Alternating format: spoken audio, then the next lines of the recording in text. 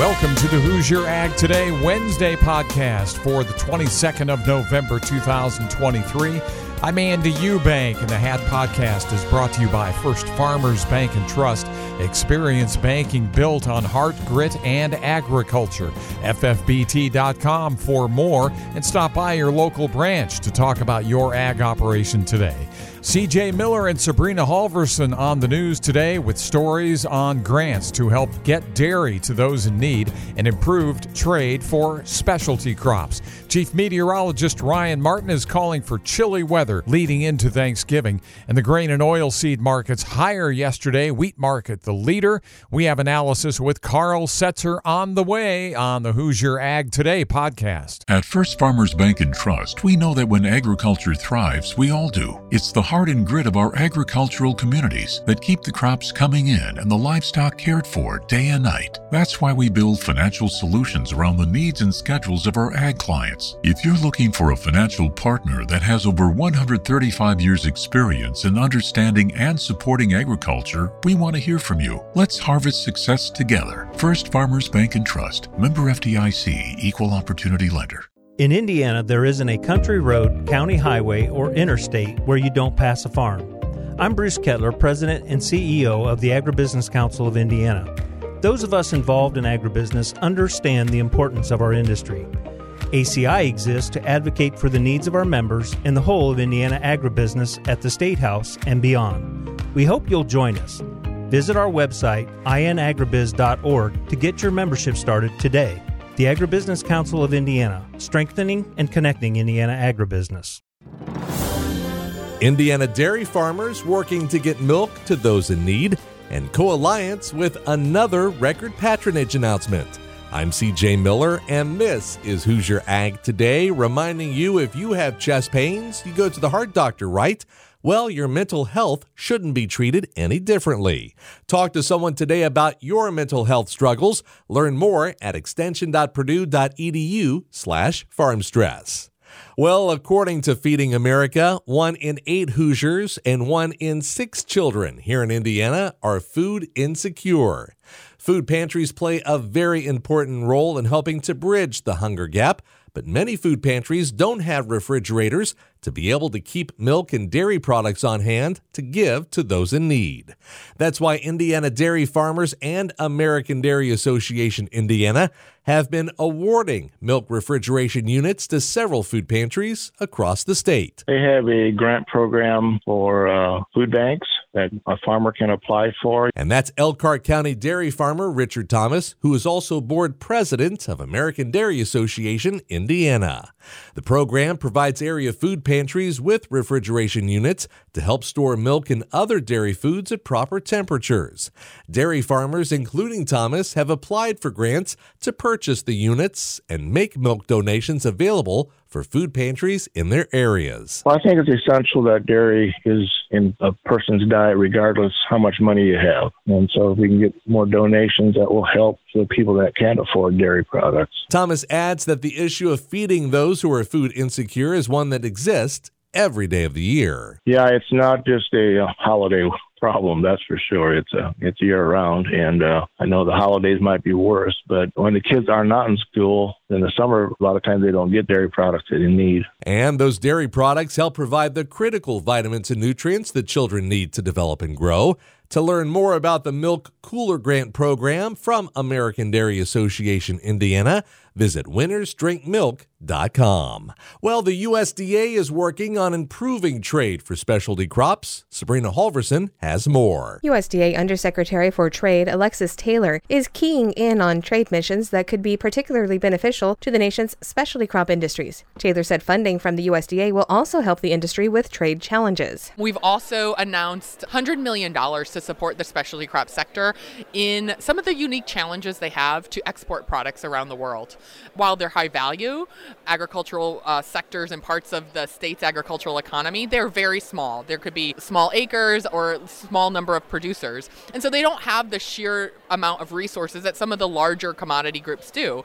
And so addressing addressing some of those more technical barriers to trade that they experience in markets around the world is really important. She said the $100 million from the Regional Agricultural Promotion Program, or RAP, will address some of the technical barriers to trade that the specialty crop sector experiences, such as transportation issues for highly perishable crops.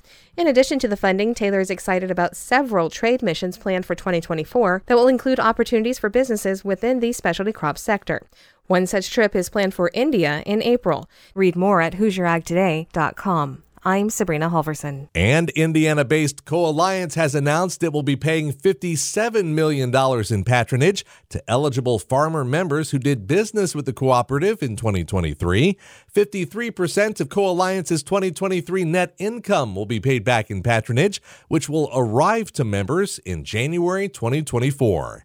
Read more on the new Hoosier Ag Today mobile app, a free download for iPhone and Android.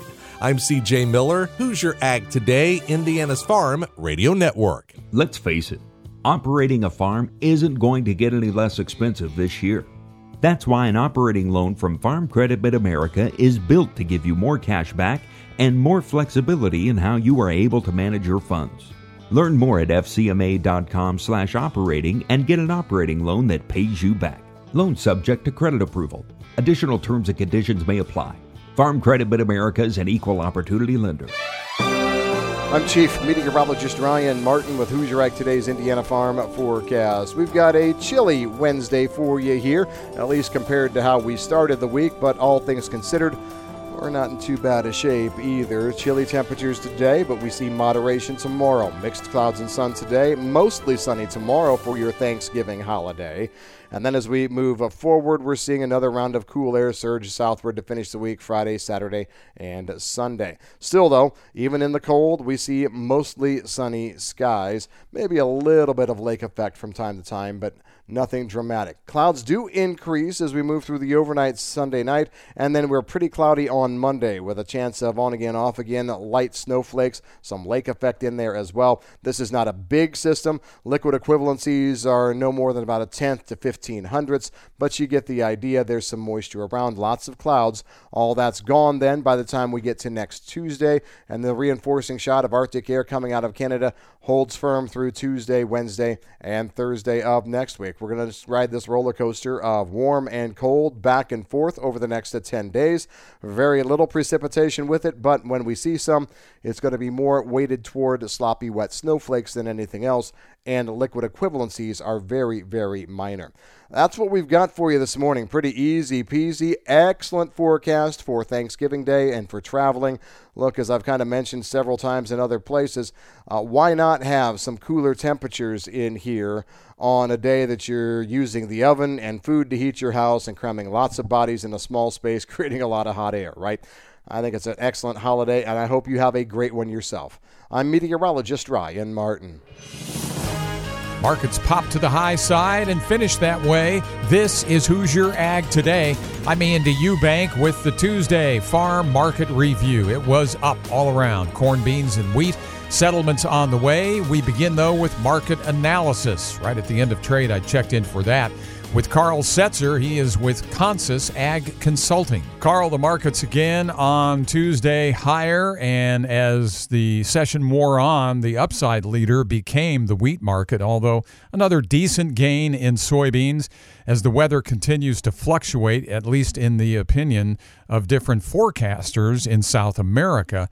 What do you know as we speak here on Tuesday on that weather front? Yeah, we are starting to see a little bit of a push back and forth here, Andy, on that weather in South America. Now, we're starting to see two very different ways that traders are looking at these weather forecasts. Now, the first one, obviously, that rains have been lighter than forecast, but they're still falling. We're still picking up precipitation.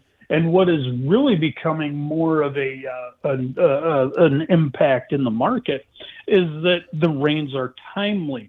And we're starting to see more comparisons between the South American weather patterns that they are going through and what the United States experienced this growing season. And even with drought in many parts of the U.S. Corn Belt, we still had very good yields, because overall precipitation fell right when we needed it. We didn't build up soil moisture. We are technically even now still in a drought in several parts of the United States, but it was enough to give the crops keep the crops going. And as far as corn, even give us a better ending crop than what we thought midway through the season.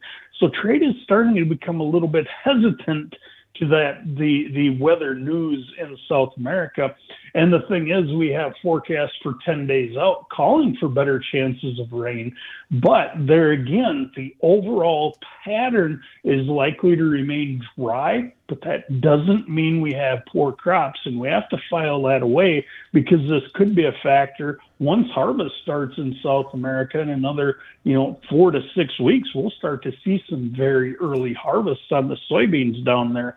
So that capped our advances a little bit.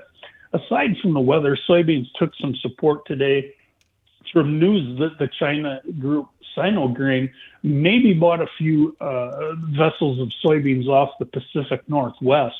So we'll be watching the export sales announcements tomorrow morning, that flash sale that comes out at 9 o'clock, to see if we had any purchases by China on that soy complex. Meal setback later in the day, and that did cap our soybeans gain potential for the day. And you are correct, Andy. Wheat turned into the leader of the market. Russia attacked some Odessa ports overnight, some terminals. There is some reported damage. It's enough to give the market a little bit of a bump, but the thing is, we're well aware of the fact there's still an ongoing war there, and we're going to see this back and forth fighting. It gave wheat some support, but also wheat has been heavily oversold. So to see a little bit of buying jump in there, again, not a huge surprise. All in all, though, a very quiet day as we start to prepare for that Thanksgiving holiday break. Thoughts from Karl Setzer, Consus Ag Consulting. Karl's number 989-506-1587. Settlements now from Tuesday trade just to the high side in corn futures. December 470, ending the day up a half cent. March up a penny and a half at 489, but a dime gain on January beans, going to 13.77 and a quarter. March contract 13.93, picking up 9 3/4, and again leading higher. Wheat December 5.55, up 11.5 cents. Meat markets traded lower all day. December live cattle ending at 175 even, down 47 cents. December lean hogs 68.17, down $2.17. I'm Andy Eubank with the Tuesday Market Review. This is Hoosier Ag Today, Indiana's leading farm radio network.